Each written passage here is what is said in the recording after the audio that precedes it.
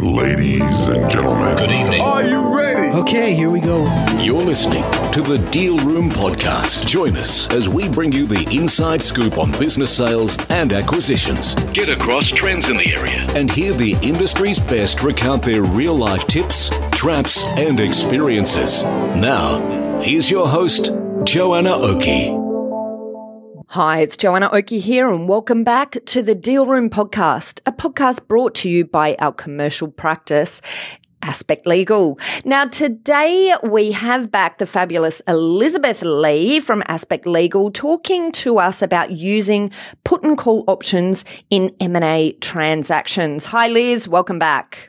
Hi, Joanna. Thanks for having me back. Great. Okay. Look, let's start off, I think, by taking a step back and talking about what put and call options are, just so that we can make it really clear to our audience what we're talking about here. So, Liz, maybe if you can delve into what put and call options are.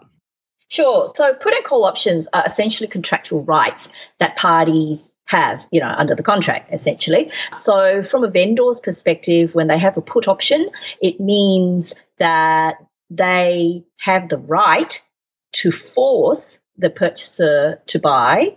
And conversely, the buyer has a call option. The buyer can force the vendor to sell to them. So at the core, it's, contractual rights. Yeah.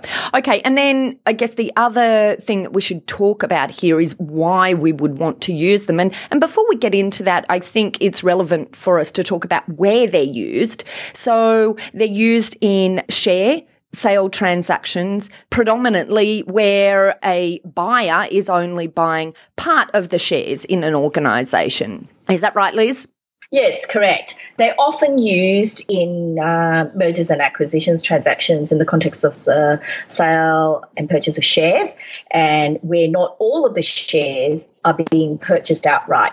And therefore, you use put and call options to stagger the purchase and sale of the balance of the shares. And often used in an earn-out situation, and also can be used for structuring purposes. So if for whatever reason there's tax, considerations, purchaser or vendor does not wish for the transaction to take place in a particular financial year, for example, they can use these mechanics and structure to achieve, the commercial objectives. Yeah, okay. Maybe it's useful for us then to dig into a little bit of the considerations when we're using put and call options, because they're an alternative way sometimes to structure a transaction, and they have some benefits for both parties, but there's also risks and things that considerations that both of the parties need to really be thinking about before they go down the path of adding in put and call options. So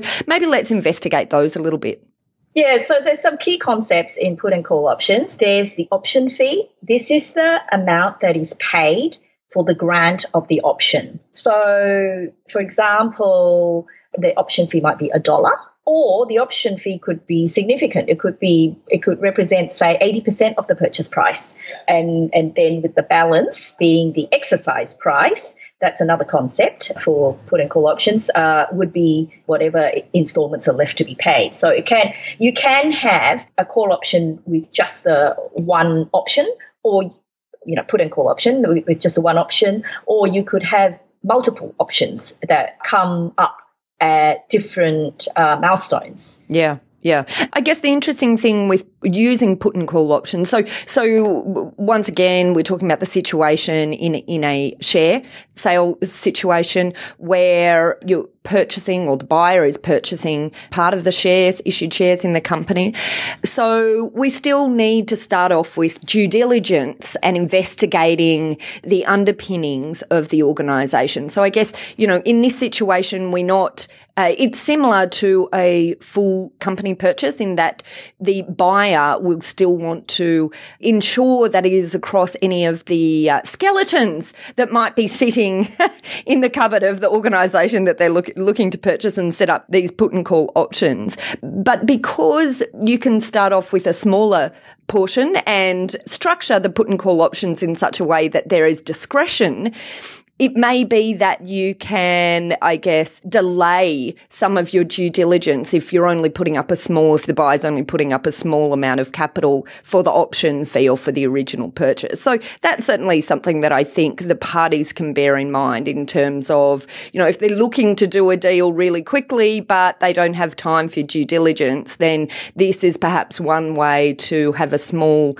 buy-in and set up an option for future purchase. Yeah, it is possible. I suppose if there is a sort of significant event which they being the purchaser might feel particularly concerned about, they can certainly use the triggers in the put and call option structure to manage their risk. So, for example, if, let's say, they purchased the business and it's been embroiled in litigation and they don't know where that's going to end up, which will have an impact on, the cash reserves of the company.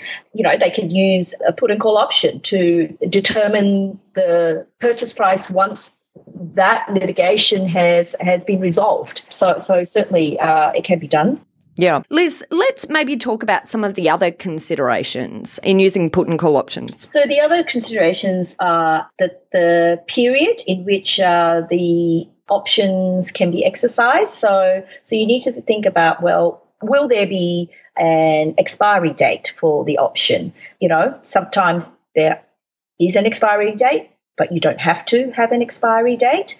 But it would be odd to not have an expiry date because, in that situation, you wouldn't be able to close out the deal if you don't have an expiry date.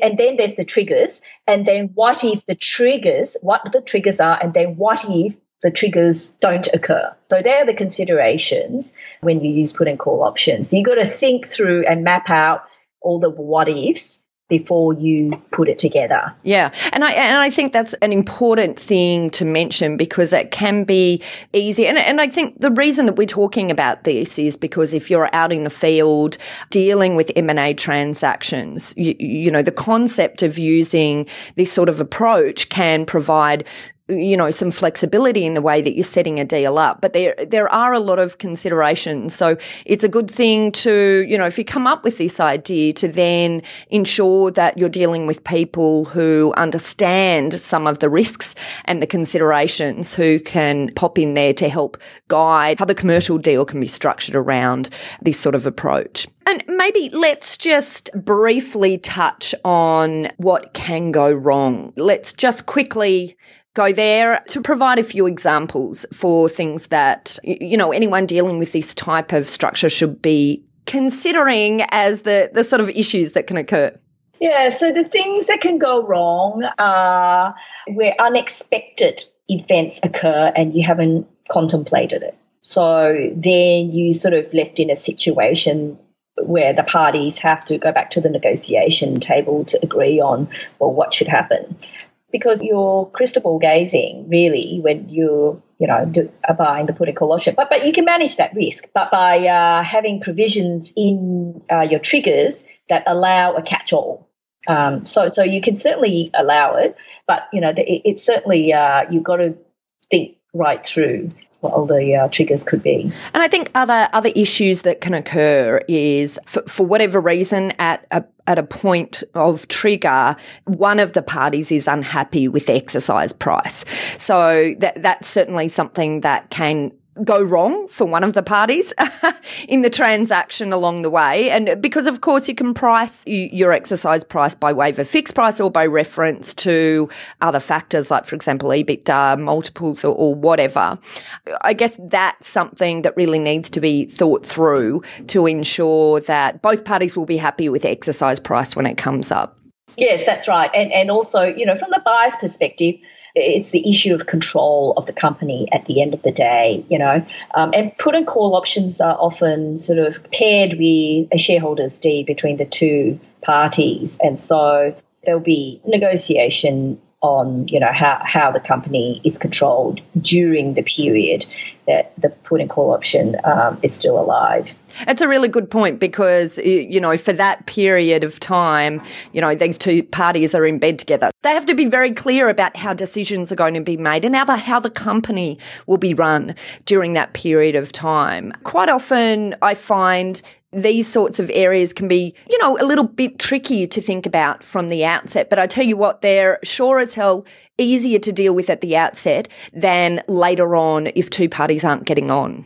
Yeah, that's right. And the key to this is to make sure that you plan thoroughly upfront as to what the commercial drivers are for you as a purchaser, and to make sure that they are captured in all the documentation that's in place between the buyer and the vendor. Absolutely. Well, thanks, Liz. Thanks so much for coming along. I hope our listeners have enjoyed it. I think it's been hopefully a useful topic for them. Thanks for having me, Joanne. Well, that wraps up our quick overview on how you can use put and call options in your M&A transactions. Put and call options can be a great tool if negotiated properly, but they're an area where a lot can potentially go wrong if you don't have the right legal advisors assisting in the drafting. You need people who understand the risks and the considerations involved and who can help plan thoroughly up front and make sure these deals are properly documented. Well, if you're interested in talking to our lawyers about using options in your deals, then head over to our website at www.aspectlegal.com.au to book in a free 15-minute discussion with our legal team. There we can discuss with you how you might use put and call options, how they might be able to work in a transaction that you're considering at the moment, or in terms of helping you with ideas for how you might approach transactions using options into the future. You might also want to check out our show notes, either in the show notes section or heading over to our website at www.thedealroompodcast.com. There you can see this episode in full if you're interested in reading along with all of the elements that we've talked about today. Well, look, I hope you enjoyed what you heard today. If you did, please subscribe to the Deal Room podcast on iTunes or your favourite podcast player to get notifications straight to your phone whenever a new episode is out. We'd also like to hear your feedback, so please leave us a review and a rating if you're already one of our subscribers, or even if you're listening to this podcast for the very first time. Well, look, that's it. Thanks again for listening in. This has been Joanna Oakey and the Deal Room Podcast, a podcast proudly brought to you by our Aspect Legal team.